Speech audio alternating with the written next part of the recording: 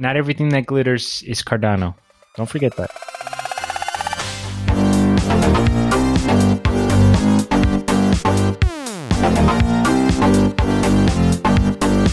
Hello, everybody, and welcome to this edition of the Crypto Basic Podcast. You are listening to our Friday flagship, and this episode is going to be released November 15th, 2019. My name is Kareem Baruch, I'm here with my co-hosts, Brent Philbin.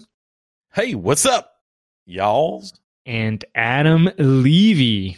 Hey, what's going on? I'm just kind of shook as to why it's a good date. Why is it a good date, Brent? Well, that date 35 years ago was extremely important in U.S. history and world history, and actually, if you really look at it, is pretty important in crypto history. Oh my God, is today your birthday? And I'm not on Facebook anymore. Is today your birthday right now? Tomorrow, November 15th is my birthday. Happy birthday! Oh, Yay! Wow, a little self-congratulations there on the podcast is in order. Yeah. Well, I'm glad you told me, though, because I finally deleted my Facebook, and I wouldn't have known. Oh, nice. Anyway, Congratulations. Thank you. I wish I could delete it. I thought you did. Didn't you make a big thing about it? I made a big deal about stop. I don't use it anymore. I use it for specifically like algorithm juice, but I run like a bunch of ads and like all that stuff on there. Like I have to use it. So so you oppose them rhetorically, but you give money to the Zuck. Gotcha. Yes. Yep. He certainly is an effective tool for getting people to buy your stuff. This reminds me so you can't make posts that are like sweeping declarations, massive stance, and then once you go back, they will always remind you. I remember I said I was retiring from poker in like 2016, and like honestly, this year people are still like, "I thought you retired from poker." Like, oh my God, I should have never made this post. Every post I make on Facebook gets that. And again, I deleted everything that I had on there before 2018. I used the script to delete everything. If you didn't, Kareem, when you deleted your account, it's all still there. So you should reactivate it, use the same script that I used, and actually clear out everything that was on there rather than let it still sit. Okay, I'll have to look into that. However, I'm going to use my hosting powers over here to get us on track because this podcast ultimately is not about Facebook, although it might seem that way sometimes. There's no Libra news this week, as far as I know. No right? Libra news. We're going to keep it, I believe, Libra free and Craig Wright free. So, very special episode.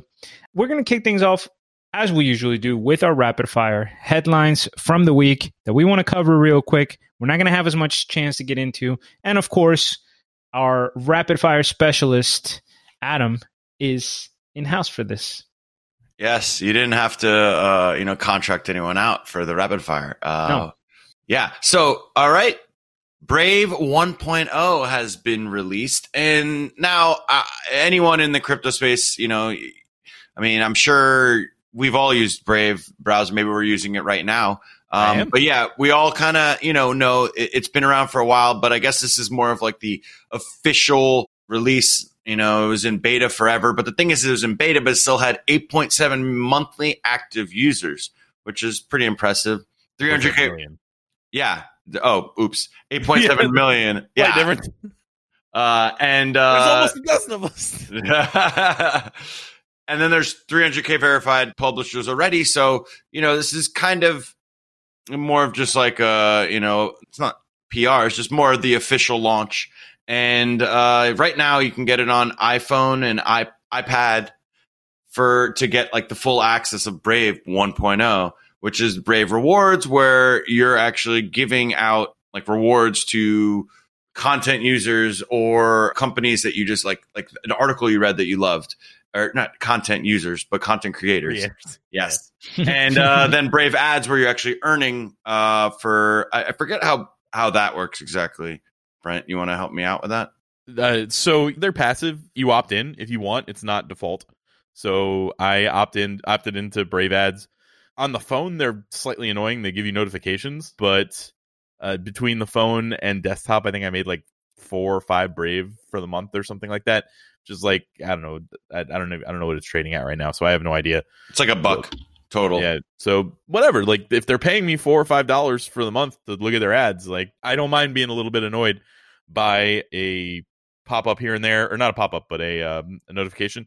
And a couple of the things have been pretty cool. Like there was one that was a blockchain supply chain thing that I've like reached out to try and talk to them about their suppliers and how their blockchain ecosystem would work. So yeah, I've been using Brave's daily driver for months, and once in a while I do have to switch to Chrome.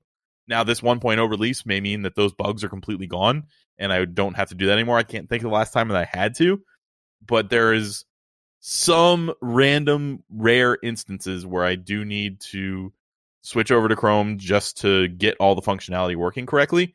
And it wouldn't work on Firefox either. So I go Brave. If something doesn't work there, I try Firefox. And then if something doesn't work there, I go to Chrome. So anyway, it's cool that Brave 1.0 is out. I'm only excited for the future of Brave. They built a really great functional working product and have a good idea. And honestly, I'll probably try running some ads on there for a company at some point in the future. I'd say that Brave is probably one of the best Ethereum projects, or at least the farthest along of all the ones that are using Ethereum. Yeah, I mean, Brave itself isn't really an Ethereum project, but the basic attention token integration is. So yeah, I agree. It's definitely, if Steemit didn't suck, you could say like it's a crypto project that's further along, but not that it uses Ethereum, but yeah, anyway, yeah. Super happy with we got on a Brent rant real quick, but also the last feature is Brave Shields, where it's for automatic ad and tracker blocking, which is kind of a lot of the issue with why Brave was created in the first place, was just to kind of give power back to the viewer and not necessarily like give out so much information and data to anyone viewing the ad or whatever. So we had Luke Molks on the show a couple times. He's their director of business development, and he has worked in the ad space for a long time. And he's like, you wouldn't believe what kind of information people have on you. That's why we want the default experience on Brave to be opt out, and we do not want publishers to be able to actually get access to the information, only be able to serve ads through zero knowledge. So it's pretty cool. Yeah. So the next topic is Ledger Vault secures 150 million crime insurance policy. And obviously you've heard the word ledger if you're familiar with the crypto space. So yes, this is the custodian arm of the ledger manufacturer, the wallet manufacturer. And which of course you can get in the show notes if you're interested in getting a Ledger Nano. They're there. You can get it. Yes. And I mean, this is interesting because now, if there's a third party hacks, you lose, theft of the master key or private key, even insider theft caused by collusion. There's now an insurance program that protects against that for Ledger users. Interesting. So serendipitously, this story is going to become very relevant in the later part of the show. Oh, wow. Foreshadowing. Wow. Let's move on to Iran. Well, that's one of our favorite countries. I don't know. Well, Korean. Wow. So Iran is offering bounties for illicit mining operations. We've actually talked about this maybe a few months ago, how Iran had really cheap mining. Basically, I think it was like less than a cent per kilowatt per hour to mine there for a bit. And now they're making they're basically tariffing. They're going to slap a tariff on any foreign, anyone who wants to export, I guess, electricity from Iran. And on top of that, they're also now offering bounties for anyone who is actually running an illegal mining operation within the country. That's, kind of doing it without going through the tariff. Yeah, this is probably less. I haven't read the story, but it's probably less ridiculous than it sounds, because I don't think it was Iran, but one of the stories we covered, if you guys remembered, involved like workers at a power plant that managed to jerry-rig it. Yeah, so that they were basically sucking off free energy. And if you think about it, it's actually really bad, because it's just a form of theft, right? Like other miners are getting screwed because they don't have stolen energy. The people who are paying for energy in that area are getting screwed because, the supply is being reduced by people who are benefiting on this. So, overall, it makes sense. Like, it's hard to think of energy as an asset that's being stolen, but that's what's happening in a lot of these cases. Yeah, they're not against, crypto mining. They're just against ones that are not doing it legally. Right. Or, even the idea of a tariff, if you're using some kind of massive government operated or subsidized energy resource in order to run your mining operation, that doesn't sound crazy to me that community or that society can tax that. Yep, exactly. And Coinbase has announced new confirmation requirements. So basically, the coins that they have the most confidence, maybe not confidence, but the coins that can be hacked, maybe are the hardest to hack, there we go, have actually been cut in half for how many confirmations you need in order to get a transaction through the network. And those are Bitcoin, Zcash, Ethereum Classic. And then most of them have been cut. Like Bitcoin has been cut by 50% because obviously that's the one that, like, I guess we'd say we have the most confidence in. Then Ethereum Classic maybe 40%, and Zcash about a third. So plot twist though, Litecoin has actually doubled, which means from 6 to 12 confirmations, which is what's going on over there, Litecoin? I don't know. So that's an interesting Litecoin's faster, but yeah, the end result is you'll get those 3 coins on quicker, Litecoin on slower. Yep. And we got 2 quick little super rapid double tidbits. tap. Yep, double tap. Pornhub, Brent's favorite website. See why it's just so quick now. So Pornhub, the models, there are about 100K models on there that put up their own content, and I guess they get naked and whatever, and people pay them for them, but they're being paid through PayPal, and now PayPal has blocked them entirely. So now Pornhub is looking to switch their payment method. Hopefully it's not Verge, which was previously announced last year that they were in collaboration with Pornhub. Please don't be Verge. I don't even know if Verge is still used on there. Like, I know that it was never used on there. It was just some stupid commercial. Yeah, that was the most ridiculous thing ever. But they have, it's not like these models are waiting on their money. They have other payout options, but literally Pornhub had to tweet out, guys, if you were using PayPal, switch it because they're just banning us now. So just another example of censoring money. Like, you can't stop somebody from taking cash for something that's legal normally, but there's not, it's like Pornhub is totally legal, and it's just PayPal's having issue with their morality of showing your body for money, which is none of their business. Just facilitate the payments, bro. Yeah, don't know. Yeah, but whatever. But hey, I now have something in common with 100,000 Pornhub models. You're banned from PayPal? Yes, I am. I've been banned from PayPal for like 7 months or something, and they won't tell you why. Wait, are you sure you weren't one of those 100,000 Pornhub models already that got banned? It wasn't, 7 months ago. It was actually 7 hours ago. Yeah, well, what I do is I like take my shirt off and then I show my boobs, and they look like they're female boobs because I'm fat. All right. So we're gonna get us back on track here. That was my bad. I sent him Adam, you can't give him that kind of rope. You cannot give him that kind of rope. Please, let's finish this off with John McAfee. Oh yes. Finally, somebody with some common sense. Yes. So John McAfee is launching a coin called Whacked, WHACKD, all caps, on his exchange, McAfeeDex.com. And that we covered that a few weeks ago. He made his own exchange. He wants no KYC, completely decentralized. So you can get this coin on there. It's actually an ERC20 coin, and it's an Epstein didn't kill himself crypto. I don't really know how it works. I don't really care how it works. I just think it's a hilarious blurb that felt like needed to be in the rapid fire. Oh my god! So they're going to be the new payment processor for the next time a high-profile pedophile with dirt on every single rich person gets incarcerated. You're going to pay for that with Whacked, or maybe you just pay someone a bunch of Whacked in order to say something like Jeffrey Epstein didn't kill himself on national television or something. Mm-hmm. That'll be the currency. Most importantly, let's not forget that the core function of Whacked is to stroke McAfee's ego, to give him a little attention from the media and all this random shit that he's always trying to do, and probably hustle people.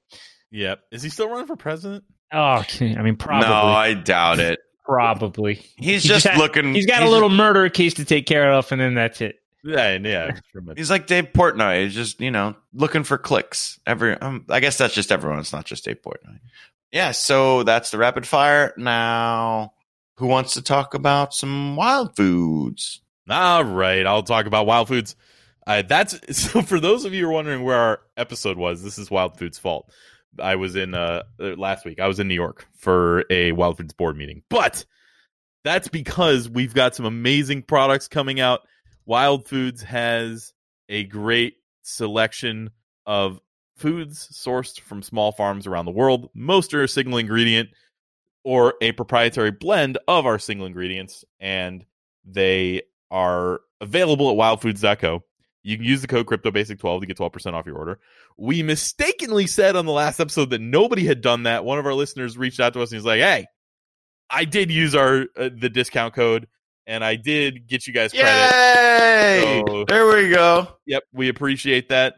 And they also said that they very much like the products that they got. So happy to stand behind the quality of Wild Foods. Everybody here has tried it. Everybody here likes it.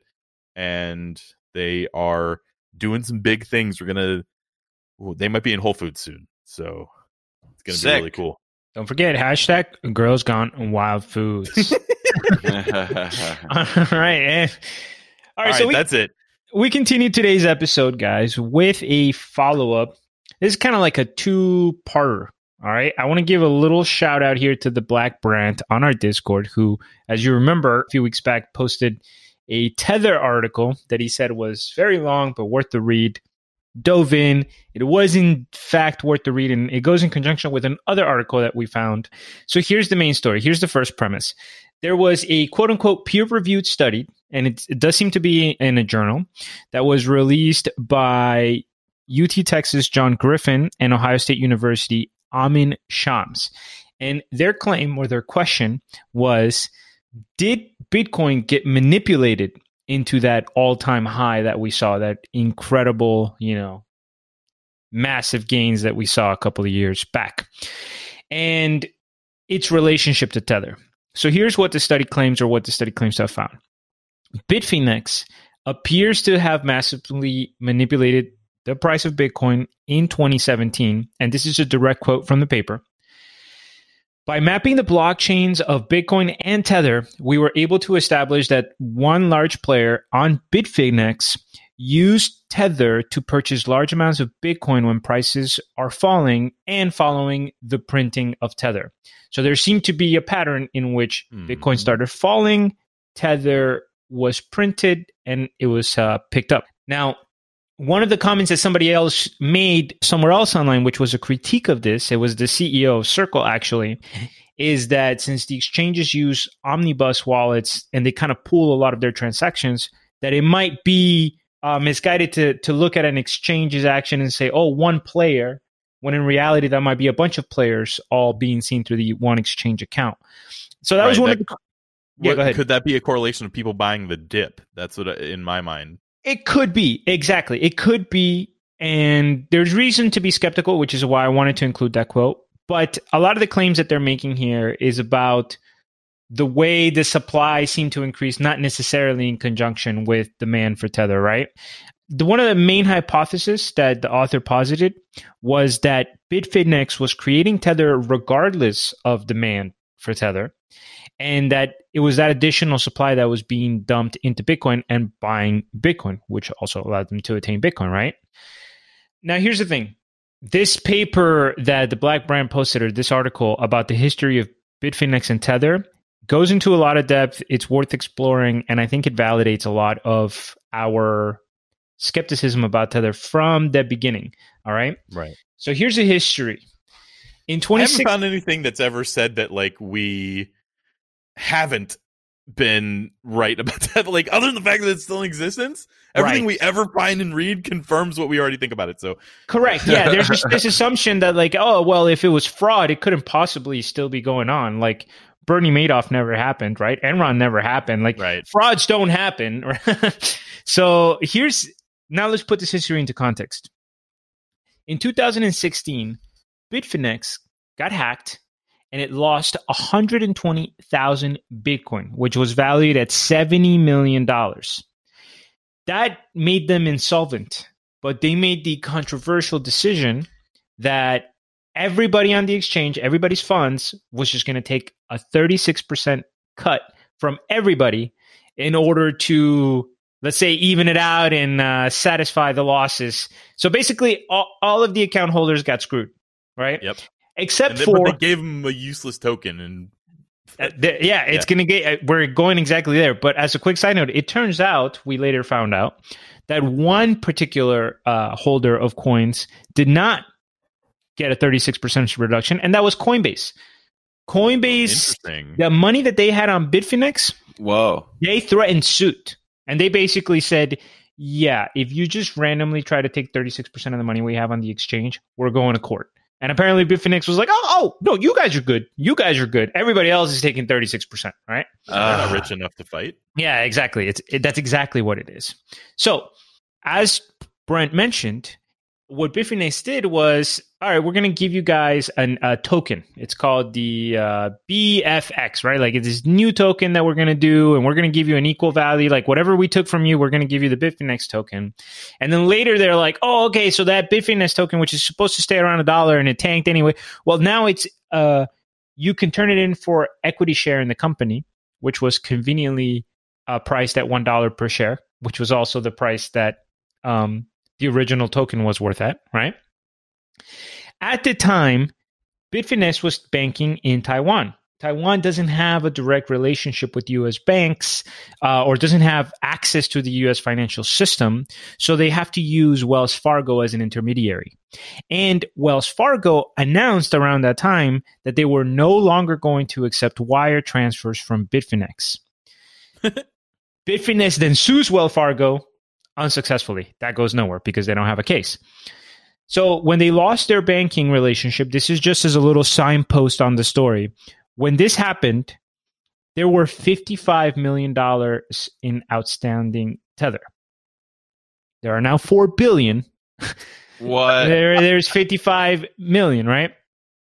So after that relationship failed, they started looking around the world for another bank that would take him in, and they found a bank in Puerto Rico called Noble Bank, or Noble Bank, right? And it turns out that the board of directors of Noble Bank did not want to accept Bitfinex as a customer. And they were very worried that if they had a relationship with Bitfinex and that became a problem and that became public, that could ruin Noble Bank's relationship with BNY Mellon, which is essentially a holding bank that if you're a bank that is part of the U.S. financial system, like a Puerto Rican bank would be, but is outside of the U.S., basically BNY Mellon is a holding bank that allows you to maintain assets in the U.S. and transfer money easily and all that kind of stuff. The board of directors was worried that if they accepted Bitfinex, it could cost them the relationship with that bank. And if they lost that relationship, the company would just go broke. So there was a lot of resistance. Well, coincidentally, or not so coincidentally, Tether... A lot of coincidences in this Bitfinex story. Yeah. Tether, around the same time, did a Series A investment in Noble Bank. A Series A investment is like when you get like that preferred class of stock, you know, like the early round investors. So Tether invested $2 million into Noble Bank because, you know, Noble Bank looked like such a good business. Noble Bank accepts Bitfinex as a customer. Tether then deposits hundreds of millions of dollars into this bank. So all of a sudden, the bank reserves of this Puerto Rican island shoot up. People immediately figure out who it is, what's going on. And sure enough, the BNY Mellon looks at Noble Bank and he's like, yeah, we're done with you. And Noble Bank goes out of business. So, oh my God. Should have been more careful. So now they move on to Deltec Bank, a different bank, right? Which I remember that one. That's the one that if you search them, it came up money laundering before they even... Yeah. All right. Now here's where it gets even juicier. Bitfinex apparently was using a company called Crypto Capital Corp in order to move monies around. Wait, is that the one with that's the one with the football player, right? Or the Yeah, you're on the right track. We're going there. Okay. So it basically appears to be a money laundering operation. Yeah. Right. And what they would do, what essentially Crypto Capital Corp would do is they would find banks that had really bad compliance controls. And then they would open accounts with them, pretending to be a real estate institution. That way they could shuffle. So they would just go to a bank that's not doing a good job of like finding out who you are. And he's like, yeah, we're like a big real estate company. Can we open it up? And then they would just deposit a couple $100 million. All right. And then when customers, real life customers, wanted to deposit money with Bitfinex, they would contact Crypto Capital Corp. Then Crypto Capital Corp would give them the name, account number, and bank of a shell corporation. So it would just say, oh, okay, this is Global Trade Solutions. And then with instructions to make the deposit in the name of that shell company in a way to like not arouse suspicion from the bank, so that the bank didn't know that it was actually Bitfinex money, etc. There's a character similar in this to what they did with online poker.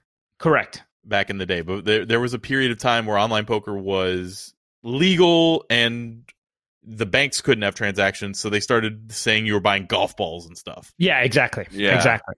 Well, there's a character in this story whose name is Reginald Fowler. It's probably who you're There's thinking the guy. about. And he is Crypto Capital Corp's principal architect. And guess what? It turns out he was skimming 10% of all deposits. So Bitfinex is using this company to launder all the money, and he's skimming 10% off the top. I'll take right? that. I'll take that. He made a lot of money because, as Brent pointed out, he was able to use $25 million to invest in the Alliance of American Football, which, just like Donald Trump's CFL or whatever, totally crashed.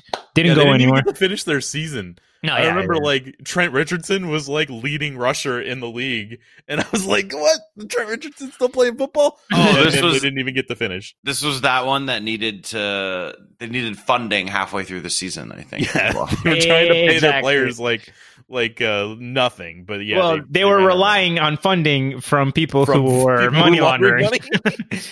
Now, and what made it even worse, this is where it gets sketchy, because Bitfinex is now trying to pretend like, we didn't know that this guy was laundering and taking money off the top. We're the victims here, right? That's what they're saying in court filings. Here's the problem, though. They didn't pay for this company's services. So according to them, according to them, we gave them money, and they made money by being able to make interest off of the money that we gave them. So that's why they were willing to provide the service. This is Bitfinex's kind of like explanation. They're doing it for free, but they get to make money off of it. All right. Bottom line is that in 2018, regulators froze some of the Shell Corporation bank accounts. So they basically put a hold on this money when they figured out whose it was. And that created the liquidity crisis. And essentially, they accused Bitfinex of what they're doing allegedly is using customer deposits to slowly try to make up the gap and the difference, which, by the way, is what we've been speculating all along, right? That they were taking a chunk off the top, and then they're just kind of like trying to drag out the market and using whatever opportunities. But this is even worse. They're saying they're using customer accounts. And it's totally plausible because guess what? They already did it. They already took 36% from everybody and said, hey, this is now ours because that's exactly what happened with hacked. Well, Full Tilt Poker, where they were just they like kind of dipped their toes into the player reserve that should never be touched. Mm-hmm. And this is just playing with fire. I mean, even worse. Even worse, you know? I mean, I don't want to say even worse, but yeah, it's like... No, it feels worse. Well, look, the bottom line is Fowler has been arrested in the U.S., Ivan Manuel Molina, the president of this company, was extradited from Greece to Poland on suspicion of money laundering for drug cartels. By the way, that name, Ivan Molina, sounds like it is Ian Bellina's like real name, that like YouTube crypto scammer guy. Like, what happened to that guy? I'm not Ian Bellina. I'm sure he's still posting videos and fucking people over. Anyway, sorry. Continue. No, that's basically it, guys. This is a summary. Obviously, Tether's still out there in circulation. Obviously, some people still believe. But look, this story has been brewing. The red flags have been everywhere. You know, now that there's court filings, now that there's movement from attorney generals and stuff like that starts putting more pressure. But I guess the main point here to remember is just because it looks official from the outside, just because it's properly structured, we should not assume that there's real underlying structure. I think there's a part of our brain that looks at Tether. They're in all these exchanges. They're in big companies, big people, professionals, millionaires are using it. And it just feels like, okay, this is the real deal.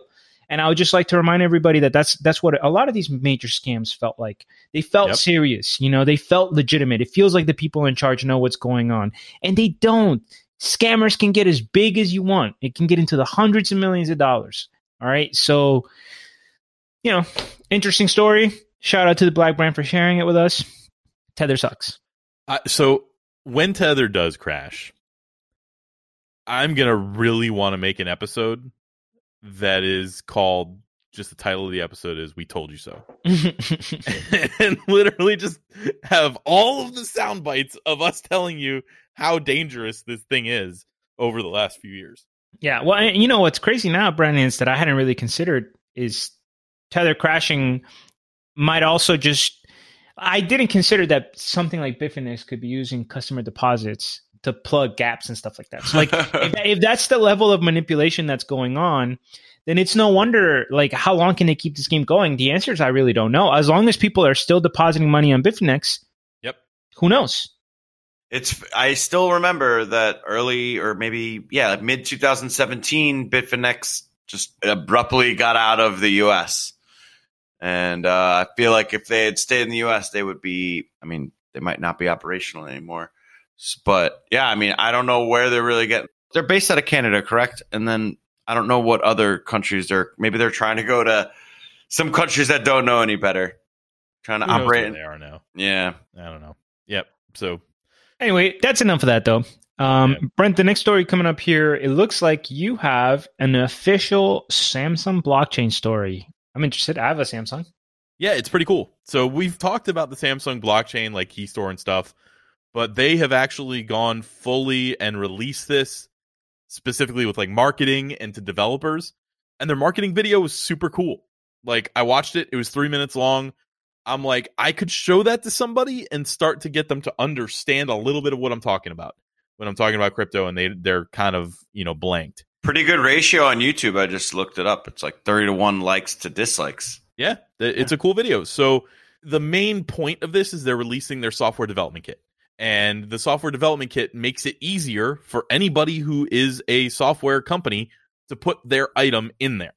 So if I wanted to work with the Samsung blockchain in some fashion, it is now a lot easier for me to do that because they have a software development kit. It was one of the big perks of the Engine blockchain that we talked about. And the SDK is that's super big for adoption. It's super big for making things easy. They've got another company called Knox that works with them on security. The private keys that you work with on your phone are held nowhere near your operating system as far as the way the computer is set up. Operating system is one thing, private keys are another thing. It's separate. So obviously it's not the same as having your key written down somewhere, but there is a layer of security there. It looks pretty cool. I want to learn more about what happens if you lose your phone and all that kind of stuff. I suspect there is some sort of way to solve this. And I think it looks like it's going to make things easier. Then I went into the YouTube comments and I was reminded that we're still a long way from adoption, because the top comments are things like, Jesus, I pasted a couple of them here. Jesus Christ, I don't understand a single comment on this video. Or, now I know how my grandparents feel when I talk about technology. That is the exact leap that I'm thinking about. The leap there is, you can know a ton about technology, and then when I start talking blockchain, your eyes gloss over and you look at me like I'm insane. And even though this video, in my opinion, broke it down real easily, super nice, people still feel that way about it. So that's how early we are in this process. And then hilariously, one person who doesn't understand how this works goes, the video says no middleman. The video also introduced a new middleman. His name, Samsung. I'm confused already. So yeah, they don't understand the relationship of a wallet / development kit to the actual Ethereum network. So The Samsung blockchain is working with Ethereum, so they have a DApp portal as well. It all goes through the Samsung store, not Google Play. It would be better if it went through Google Play, because then you would get a little bit more of a ubiquity there. Like if you had an HTC, you could do it. But I know HTC is actually making a partnership with Binance. There's going to be a special Binance HTC phone that's released that uses the Binance DeX natively in some fashion. So, wow, one of their Evos. So that'll be interesting to see. Another funny thing, this video may have spoiled the design of the next Note, the Galaxy Note 11. There is a phone in the video at 6 seconds in that has no niche or a little notch for the camera. It looks like either that phone was just a complete render, but it doesn't look like it. There's a person's hand there holding something. They either used ILM to create that, or they're holding the prototype for the next phone, and it looks like that camera is embedded in the screen somehow, so that while it's not being used, you don't have that ugly little circle notch, which is significantly smaller than it is on like an Apple device, but is still there with regards to the phone. So that was a cool little extra thing. And that's it. That's what I had to say about Samsung. Samsung Pay is a very good experience. So if they are using that same mentality for creating a good experience with blockchain, it can only be a good thing. And they're not doing it in any way that's proprietary. They're not like trying to grab control here. They're not making the Samsung coin thing. They're making the Samsung wallet and using the existing coins, which is what people should be doing. This seems to be an ongoing trend with Samsung. We had Uber Pay. I think we have Apple Uber Pay. Pay is making their own damn coin. Like, that's the thing. Like, Samsung isn't. That's why I actually appreciate what they're doing. Now, of course, they're probably going to make me look wrong. And I don't mean specifically coins. I mean the fact that these big companies are like someone in the article that when we did, I think it was actually the last flagship, said that the big companies are starting to try to get customers through payments. Samsung, yep. Apple Pay, Uber right there. That's 3 of them. I'm sure there are more that are popping up. And I think we're going to see more trend towards that. And, that's how they get the customer, I guess. I'm not really sure. It's interesting. I mean, this is definitely sounds like a good project. And I'll definitely watch the video, later. All right. So that's the end of the Samsung blockchain thing. I think we need to talk about our local SIM swap attack expert, Kareem Baruche. Please explain to me what the hell is going on with Bitcoin SIM swapping.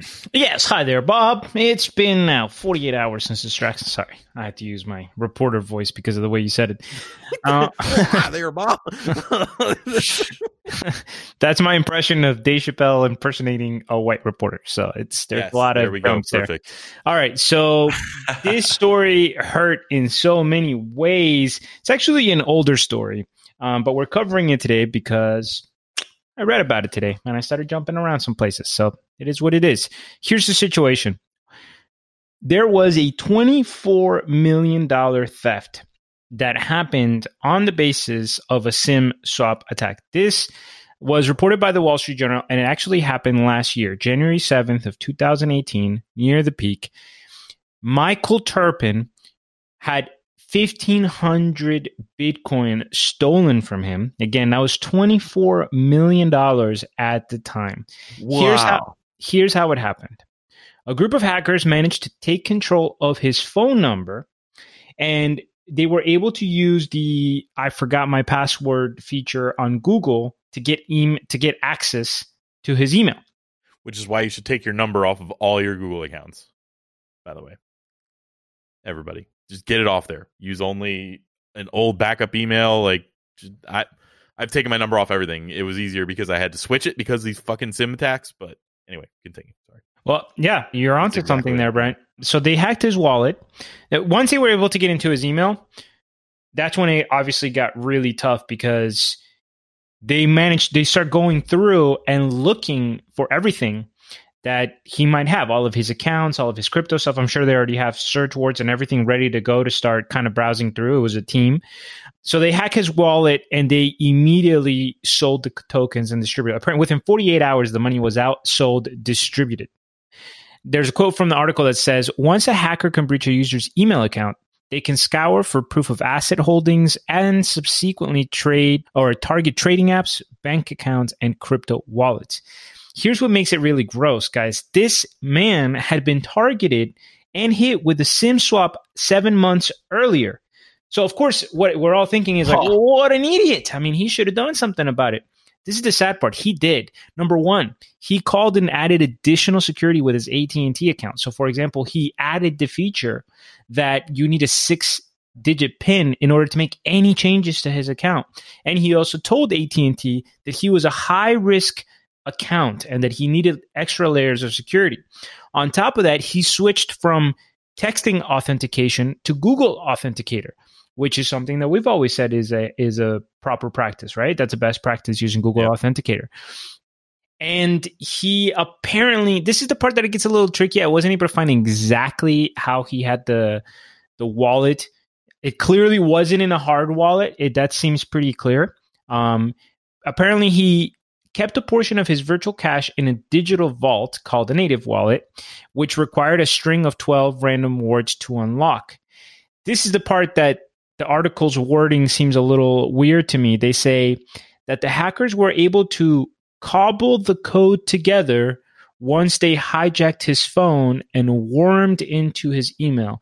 Something tells me that that's a cooler way of saying that he had the 12 random words just stored somewhere in his email and they found it. Right. Like he had it in the cloud somewhere somehow. Yeah, like how did they put the clues together from his email? It sounds like Wall Street Journal got a little above their pay grade as far as how this works. Article. That's where they hit the point where they just figured it out. Yeah. They're like, oh, you put it all together. Oh, this guy brushes his teeth at 9 a.m. All right. The first word is toothpaste. Like, I don't think it's all right. But anyway, so they were able to find the 12 words, which, by the way, when you buy something like a ledger, this is for the audience. When you buy something like a ledger and they tell you to write down your recovery phrase, one of your instincts, right? That's right. One of your instincts is, oh, maybe I'll take a picture. Maybe I'll just write it and email it to myself. Wrong. Okay. When it comes to the crypto world, the people who are going to be able to steal from you are going to have access to that type of information. So actually being offline, being in the physical world, kind of like paper ballots, is the right way to go here. And this is an example. So it was apparently some young kids. I even expected it to be international, but some of the people they mentioned were actually U.S. citizens, younger individuals. One of them was valedictorian, and he actually happened to get caught almost luckily because another guy who got robbed went to his police department in California, and they actually got curious because they started wondering, like, how did AT&T allow for this change, right? Like, that's the connection that they don't understand, that like where it almost feels like negligence. And sure enough, Turpin is suing AT&T. He's suing for $24 million in restorative damages and $200 million in punitive damages because he's arguing that AT&T's negligence essentially makes them complicit in this rampant SIM swap attacks that have been happening. Now, it turns out randomly when I was poking around, somebody else is suing AT&T for the same thing. In California, there's an entrepreneur called Seth Shapiro. He's a blockchain entrepreneur, and he is alleging that a couple of the firm's employees had perpetrated a nefarious SIM swap scheme that resulted in him losing $1.8 million. And according to him in court documents, he's claiming that he's in possession of the chat logs that show the AT&T employees bragging about and discussing like how they're going to use the money to buy their dream cars and all this other stuff. And this guy had also asked AT&T to prioritize his account for security because he had been previously hacked. So Michael Turpin obviously got mega screwed here. $24 million is a massive amount of money to lose. And, you know, frankly, it makes me think a little bit like going back to that Ledger story that you talked about earlier, Adam. There is going to need to be something like this. I think as much as we love the cryptocurrency space, and there might be a lot of different solutions. Like if this was a hard wallet, it wouldn't have played out like this.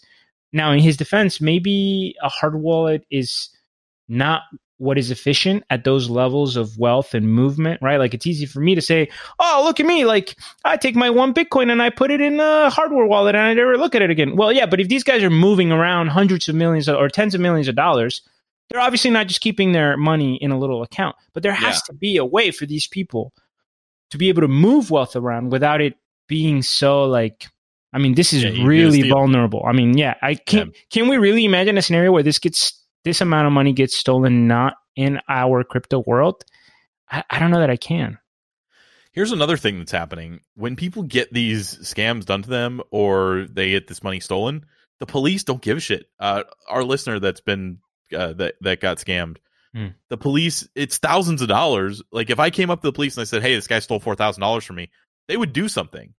But when you go up to them and you say that somebody stole half a Bitcoin from me, they're like, yeah, you're an idiot. You know, like they don't know what to do to look this stuff up, so they just don't do anything with it. It makes it a lot harder to even start to try and track this stuff down. And I think that the ease with which things can be stolen and the nature of decentralization not being able to reverse that stuff, which is something we want. Like in theory, we don't want EOS. We don't want people making subjective decisions as to what should be reversed and what shouldn't. That kind of goes against the nature of the blockchain. I don't know how to solve that in the middle. Look, I don't know how to make that. And here's the thing. This is where I feel like it starts getting complicated because there's a spectrum here. And I think that there's not going to be a one size fits all. And as the amount of money gets bigger, you know, just like in the real world, right? Like, how do you keep $1? Who cares? Doesn't matter. Literally anywhere on the counter. It's irrelevant. How do you keep a couple of $100? Well, some people keep a couple of $100 in their wallet. Once you start getting into a couple of thousand, maybe they keep it somewhere in their house.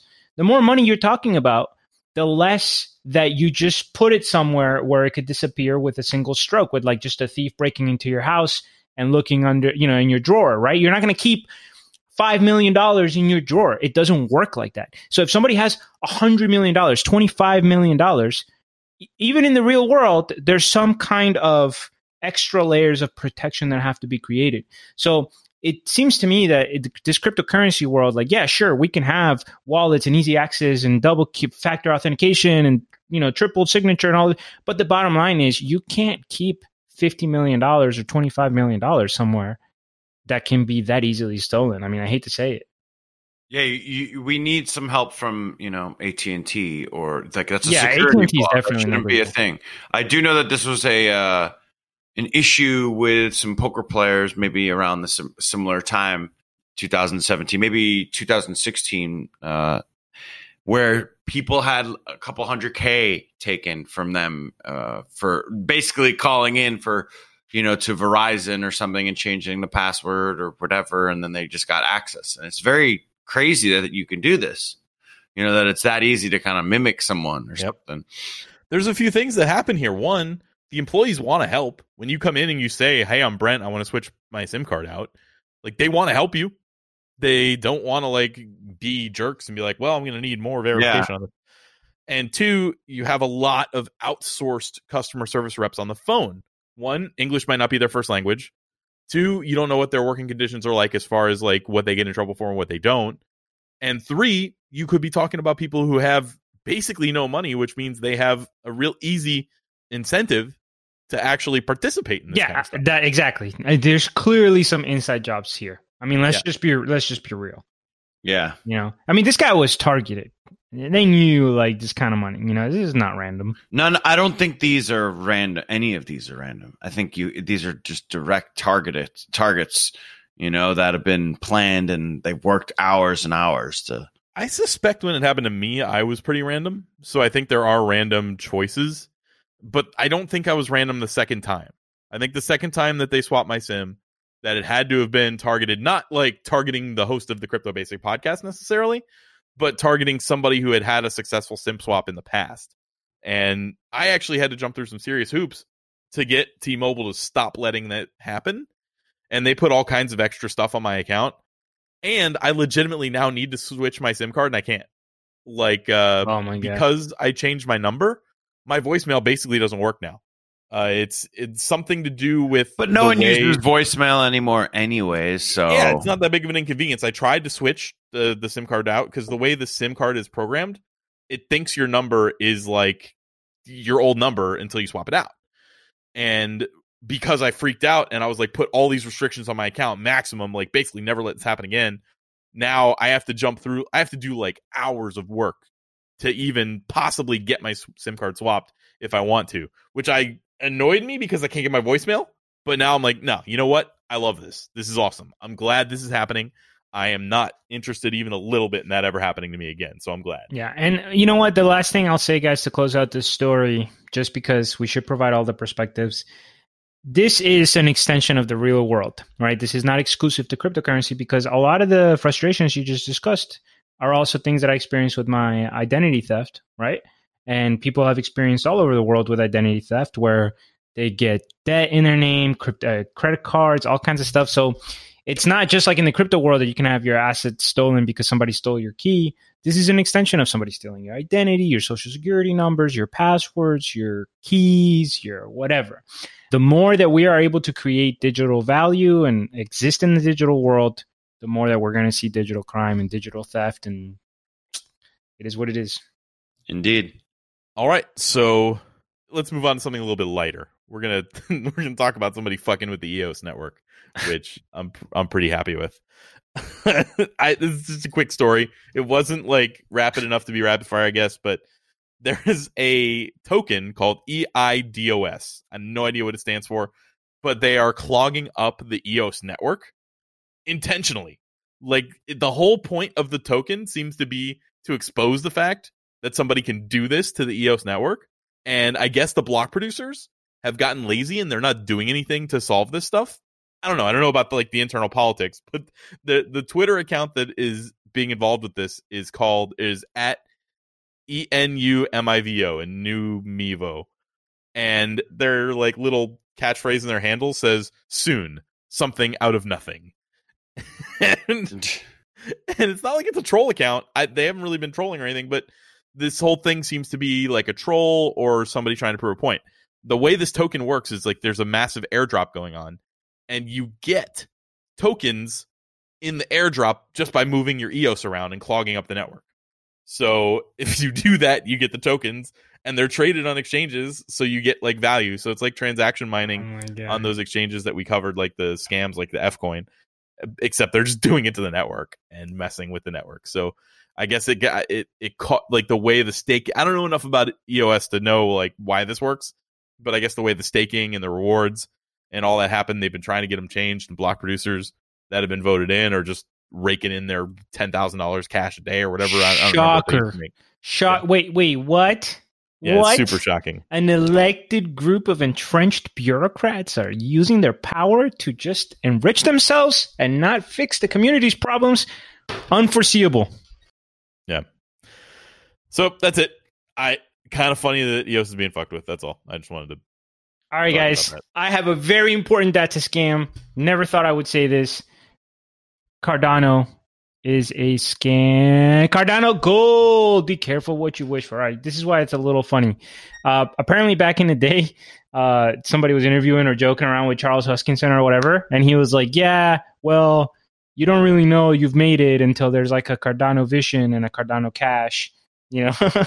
And well, he got his wish. There's now a Cardano Gold. It has emerged. If you go to the website, it's full of spelling mistakes. One of our traditional red flag indicators. There's all kinds of errors. This is another interesting trick. You know, I really learned over the past couple of years the power of boldness, being bold. And not to get too political, but like look at freaking Trump, man. He could lie about anything, but he's just so bold about it that like some people just like, I don't know, it glazes over, right? So these guys, the Cardano Gold at the bottom, it says as seen in, and it has all of these publications: Best Coins, Coin Hills, Foxico, Olink, all of these. They're all fake. Not a single one of those publications exist. They all had unique logos and stuff, but not one of them is real. And then they have a list of advisors. Their top advisor already tweeted out, like, I have no idea who these people are. I'm not involved with the project. Blah, blah, blah. This is a scam. Yeah. But it's like so amazing, right? Because you know somebody will stumble on it. Somebody will not do their research. This is not going to be a zero profit scam. You already know. But anyway. So yeah, Cardano Gold. Not everything that glitters is Cardano. Don't Stay vigilant. You just can't ever let anything slide. You have to always double check. There are phishing. There's so many different types of scams out there in this crazy world. You got to be up on it at all times. So speaking of scams, I think it's time to talk about South Korea. Yeah. So the CEO of a South Korean exchange, CoinUp, is receiving 16 years in prison. And his name, for whatever reason, the article just had Misters in there. They didn't say the first name of the guy. Is Mr. Kang Mo defrauded investors of 450 billion won, which is equivalent to $384 million, which is still a hefty chunk of cash. And him alongside the one that posted "I'm sorry" on Weibo, right? Like that when they scammed. I think I can't remember, but isn't Weibo a Chinese app? Or am I thinking of something else? I could be messing. There's so many of these big Asian scams that seem to pop up for hundreds of millions. There's another one a couple weeks ago that we were talking about. There's just more of them. That's why we see more scams. Yeah. It's probably the same ratio per population. Fair. Simple statistics, fam. Don't be a racist. So, him alongside a slew of other execs are receiving varying sentences, with the lowest being 6 years in prison. One is actually a mother-in-law of one of the execs. I don't know what they were involved for. But so he promised customers 200% returns on crypto purchased just 4 to 10 weeks after purchase. I don't really know what 4 to 10 weeks, like why that's like some sort of, maybe that makes it seem more legitimate. Oh, absolutely. That is very reasonable. So 4 to 10 weeks, you said, we'll do a 7.5 average. So 52 divided by 7.5, 390. Wait, that doesn't sound right. 52. Sorry. We got the math corner with Kareem. Okay, Adam, according to my calculations, he was only promising a 1,386 yearly return. That's pretty reasonable. That's so, yeah. I mean, yeah. Wait, do you usually not 13x times your investments within a year? I usually go five figures on my percents. It's usually 10,000% minimum. Oh, this guy's a Tron investor right this there. This is strictly better than BitConnect was. They were only offering 1% a day. Yeah. So then they also shilled some projects that were at a very small chance of increasing value. I didn't really look into the project, but the best part of this entire article is I'd like you guys to click on, and this will be in the show notes, I'd like you guys to click on the picture that I embedded. So he photoshopped a pic of him standing next to Moon Jae-in, which is, and I'm sorry to the Koreans if I pronounce that incorrectly, but that is the, I think that's the president, the Korean president. And he photoshopped it next to him. And he displayed it in coin. I know. He displayed it in coin-up offices to mislead potential investors. And if you just look at it, it's like, I mean, it's just hilarious that this is a real picture that he tried to like one guy is wearing some nice, flannel sweater or some sort of nice cashmere sweater, and then the president about that. That's is wearing an ugly Christmas sweater. Yeah, it's an ugly Christmas sweater, and then the president is just wearing a suit. Like clearly, they're in different like lengths from the camera, different settings. I mean, they're kind of blending together. It's just a terrible Photoshop, and really, I thought it was pretty hilarious. Yeah, it's pretty amazing. But see, this goes back to the point that I was making earlier. The mistake here is being timid with facts and, I wonder what people will think if my lie is totally obvious or my Photoshop is clear. No. You got to just not care at all. Just get in there. Just get in there. Just Photoshop. He actually, I feel like he went way too out of his way with the white background here. I think he could have gotten more creative. Put it like in the jungle or something. Next scam, he'll be better at Photoshop. Yeah. In 16 years, when he gets out, there's going to be some new crypto scams that he can get involved. He'll have pictures from over the years. He'll have developed his actual cut and pasting skills in prison, where he'll be able to physically, cut out things from magazines, put his picture next to it. He'll have it'll be perfect. Yeah. And by the way, I'll end with that rant. Is there anything more obnoxious about we hate on these scammers so much and everything? How often do you just see that they after they pay some mild consequence for what they do, they just go back to scamming, and it just still looks like it takes forever to catch them. And the Wolf of Wall Street is ridiculously rich, and he's doing I don't know, people want to pay him to do things, and that aren't tell people how he scammed them. Like I remember when he was coming out talking about crypto, where it was like, "What? Who cares what this guy has to say?"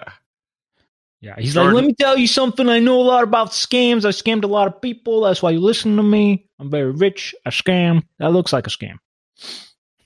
So, anyway, we're getting off the rails here, gentlemen. Is there anything else we want to say to the audience before we say sayonara? I got a few things in our rant section, just some funny stuff that happened to me. One of the ways that we get stories for the show is or at least me, I don't know what you guys do, but I go on Reddit and then I sort by the most popular stories of the week and take a look and see like what it was. And I knew Bitcoin was around like, 8,500, something like that. And I clicked it and it said, finally, Bitcoin is 10,000 again. And I was like, what? That was fast. But I had sorted by year instead. So it was just a funny thing. I almost reported that we were back above 10K for a second before I realized that I had not actually sorted properly. And then when I did sort properly, one of the top posts was kind of funny. There was nothing to really unpack here, but a guy posted his portfolio from the ICO craze. He was basically like, yeah, I kind of got taken in the ICO craze. Here's like my portfolio. This guy's portfolio, if we were still doing portfolio roasts, like this is great.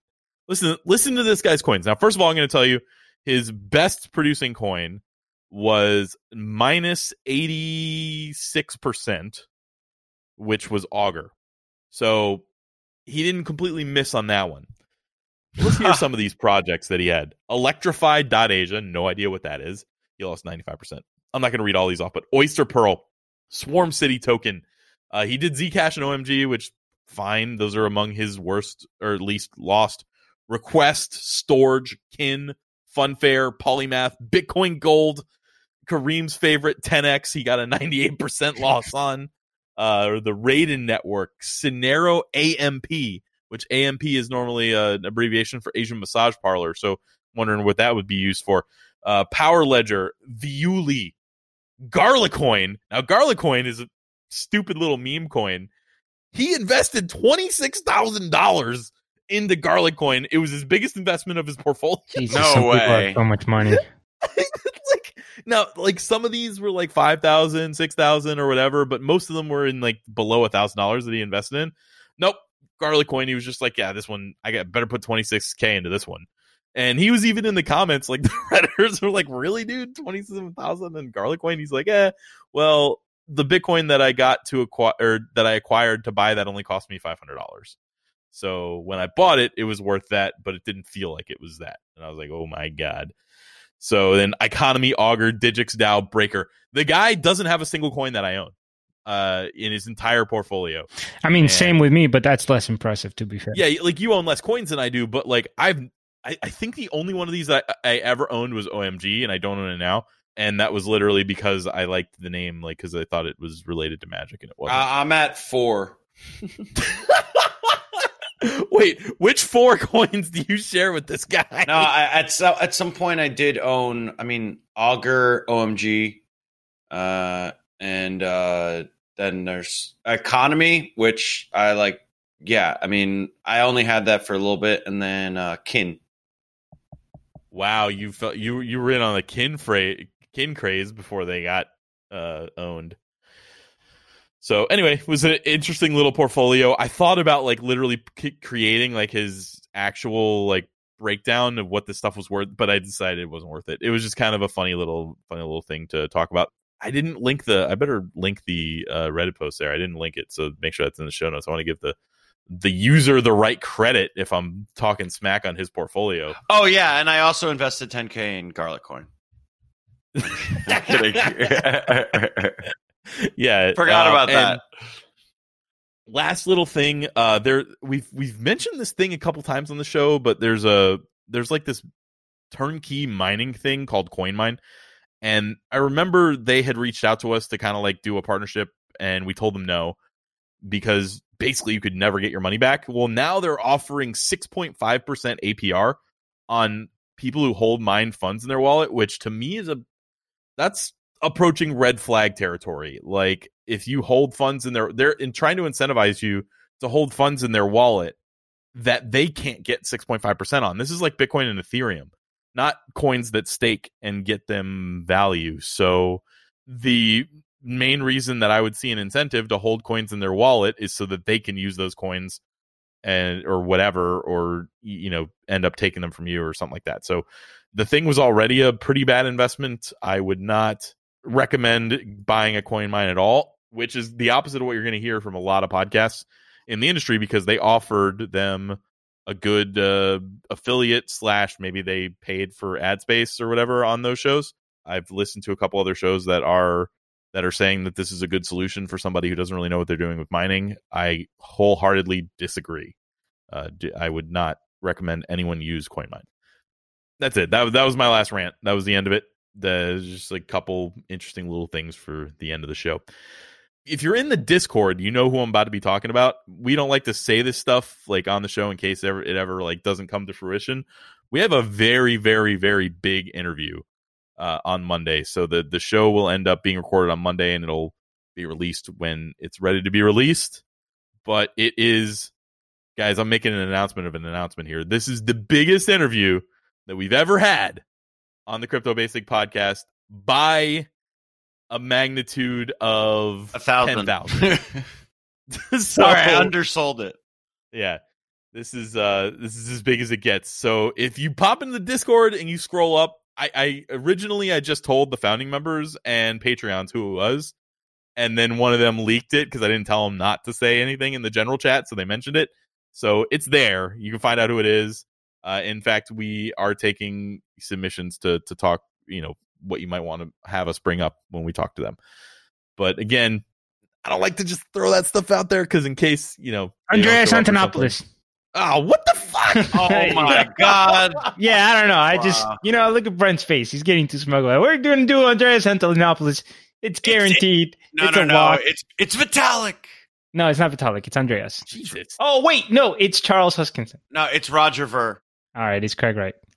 God, if we now no one knows. But yeah, no, it is Andreas Antonopoulos. I'm pretty sure I said that right. We look forward to having a quality chat with him. And if you have a good question for him, now's your chance. Pop on our Discord and shoot it. If we like it, we may ask it. Yeah, or you can email us at cryptobasicpodcast@gmail.com. Otherwise, Kareem, other than being big with spoilers, what don't we do? We don't give financial advice, Brent, because we don't know about that. That's it. Yeah. We're also all idiots, and I just always like clearly. But that was like a bit back in the day, and I really like still a bit. It's still a bit. Kareem just doesn't like to say idiots. It's offensive. No, it's not offensive at all. That is also sorry true. if I offended you, but you're still an idiot. Thank you, buddy. Not offended. All right, so yep, we are idiots. Don't listen to anything we say. This is entertainment only, and of course, all investments have inherent risk. Please do your own research. Check us out on Discord, Twitter, Patreon, and all the beautiful places. See ya. Later.